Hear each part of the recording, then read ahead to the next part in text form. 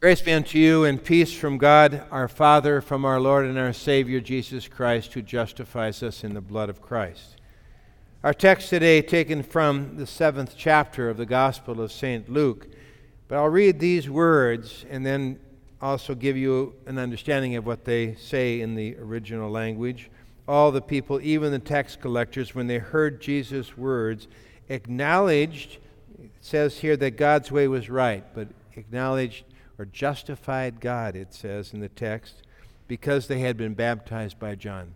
Here ends our text. Please be seated.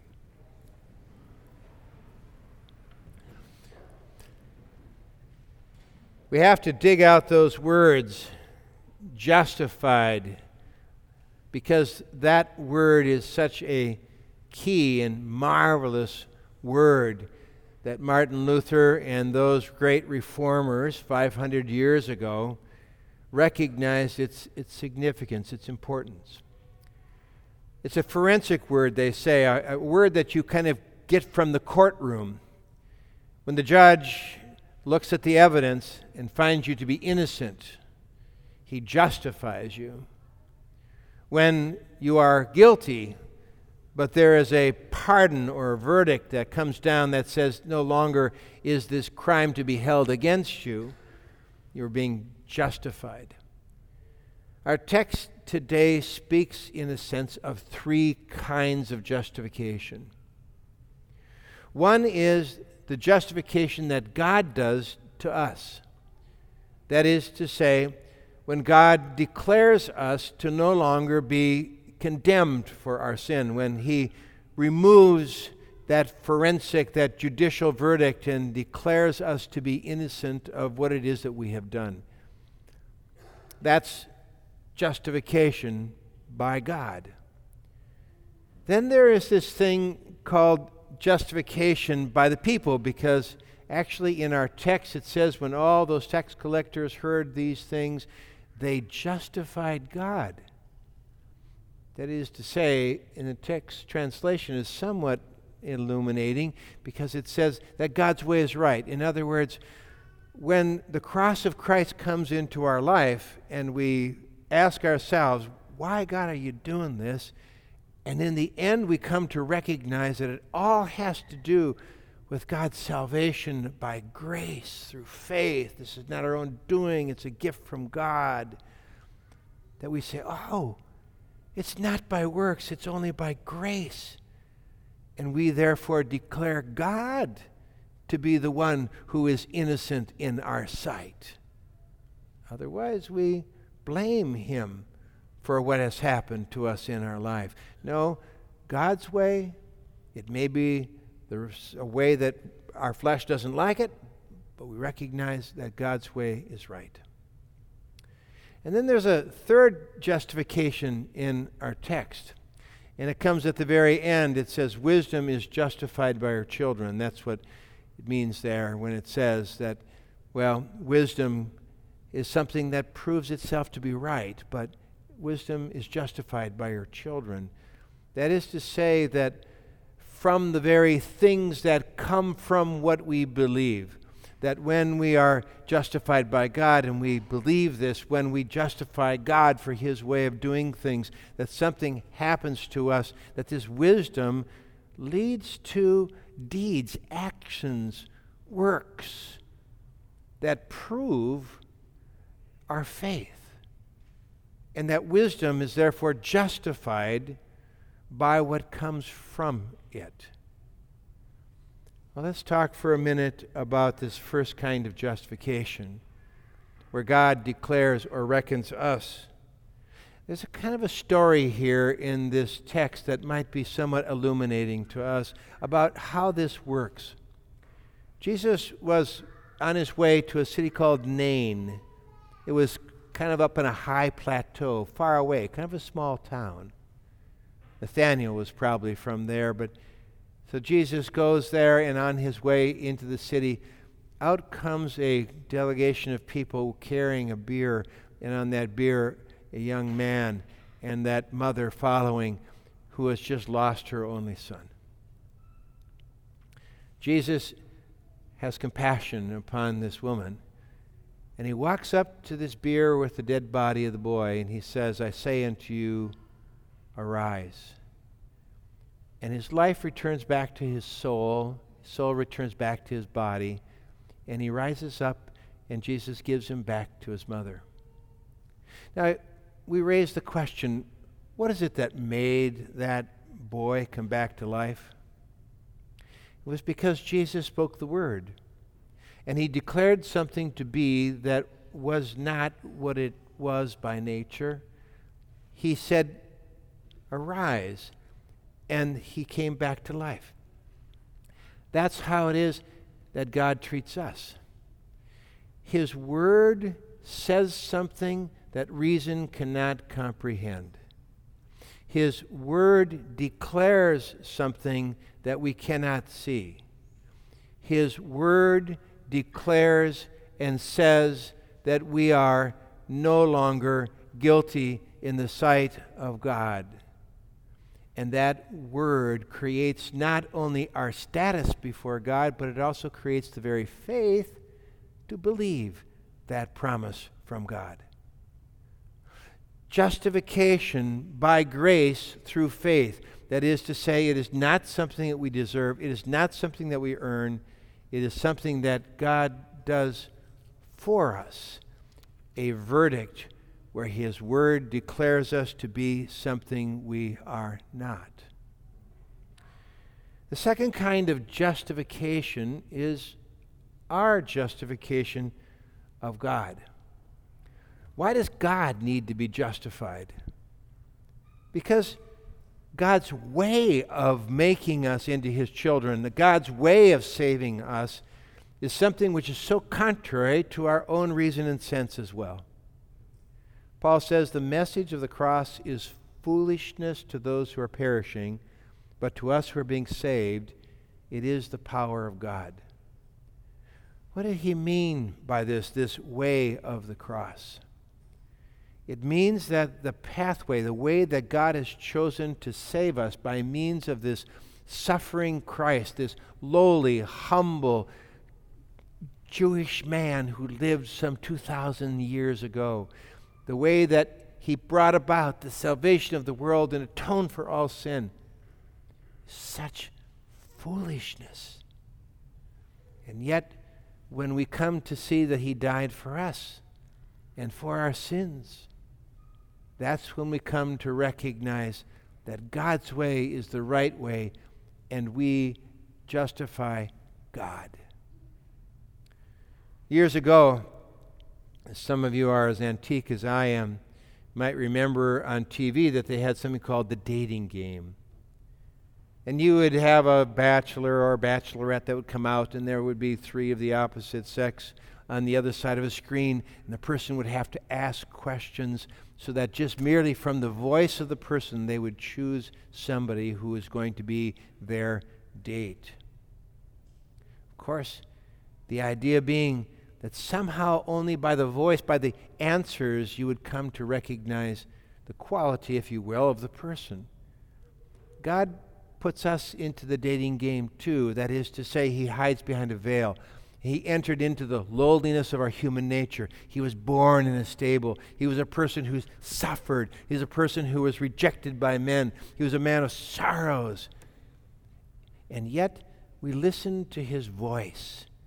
And when we come to recognize that he entered into this world not to call the righteous, but to call sinners to repentance, and we hear those words as sinners, we come to recognize and see that indeed he is the God who has come for our salvation, and his way is the right way, and we justify him.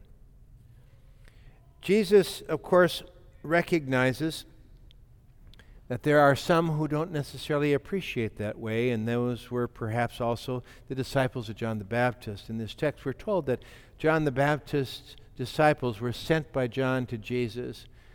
Are you the one who is to come, or should we look for another? In other words, John's in prison, and he is suffering in prison, about to die. Is that the way that you treat your own children?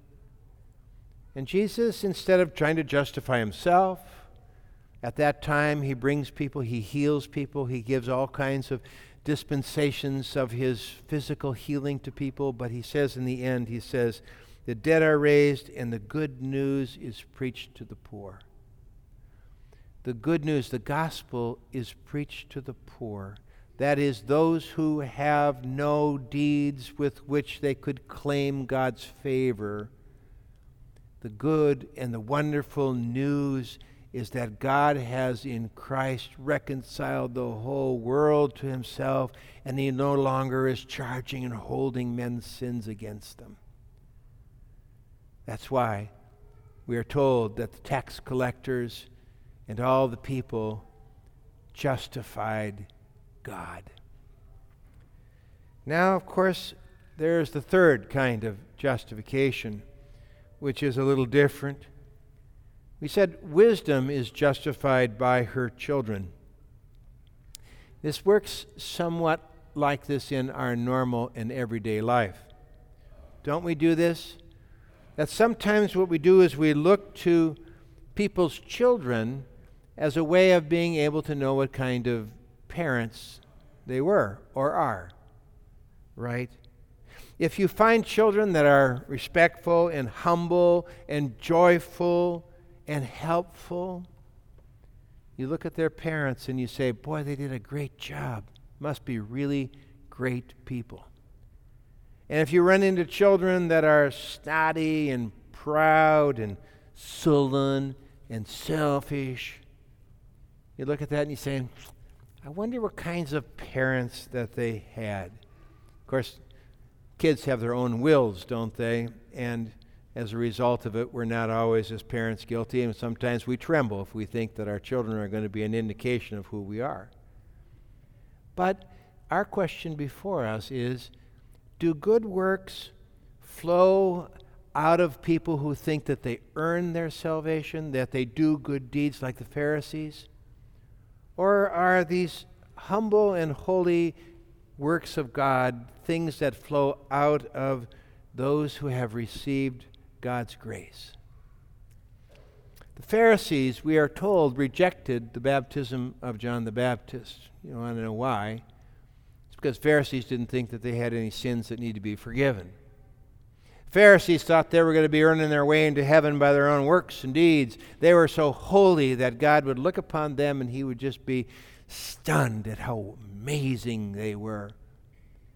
And yet when Jesus came, he embraces these tax collectors and these sinners and these prostitutes, these people who are outcasts, these people who had never been able to do anything righteous in their life. And somehow those people embraced him while the self-righteous did not. Jesus also pointed out something else, that not only did they find him, embrace him, love him, but their lives were transformed and they changed. And he says wisdom is justified by her children. That is to say, that when we see that so-called good works come from those who understand God's grace and mercy, it proves again that salvation must be by grace through faith in God's justifying verdict. And when those who believe that they are justified by their own works and by their own deeds are filled with pride and arrogance as they were, that too tells us that this is not the way and not the path of salvation. It is not the way that we are saved. Sinners who come to him deserving nothing go away filled, and those who come to him so full of themselves go away empty. So sometimes we need to look at God's justifying verdict, his justification of us, in a kind of a backwards way. We have to sometimes, like an artist who looks at the painting and then looks back at the object of the painting, we look at our works and we ask ourselves whether or not these works are a reflection of the God of grace who has loved us. Those works are always going to be imperfect. But the question is, Are those works the ostentatious, phony works of the Pharisees? Or are they the humble works, the works of joy, the works that are helpful in service to our neighbor? Well, we offer to God our hearts today, not as snotty children, but we offer them as fruits, as responses to the undeserved kindness and favor of God. And when they are the responses to the undeserved favor and kindness of God given to us in Christ, they are the wonderful works that God accepts. That's why we love that word, justification. We love that word because it's a word about grace, about what God has done in justifying us, declaring us to be innocent, completely apart from any works which we have done. That indeed He has justified us, and that this is something that comes to us by faith. It is because of this wonderful grace that we then in turn justify God for having given us a Redeemer and a Savior, apart from any merit or worthiness, but a Savior who comes to us in ways that we don't always understand and uses a cross even to afflict us in ways that we don't understand. But when we recognize that those crosses God has sent for the purpose of driving us back to God and His grace, that's when we justify God. And finally, what wonderful grace that God in His infinite wisdom has chosen to work in us His good works and deeds, by the way in which He has so freely justified us. Respectful, humble, and joyful, we have come to now we've been able to live our lives. That's what it means to be justified by grace, what it means for us to justify God, and what it means for our works to justify this wonderful grace of God. In His holy name we give thanks. Amen.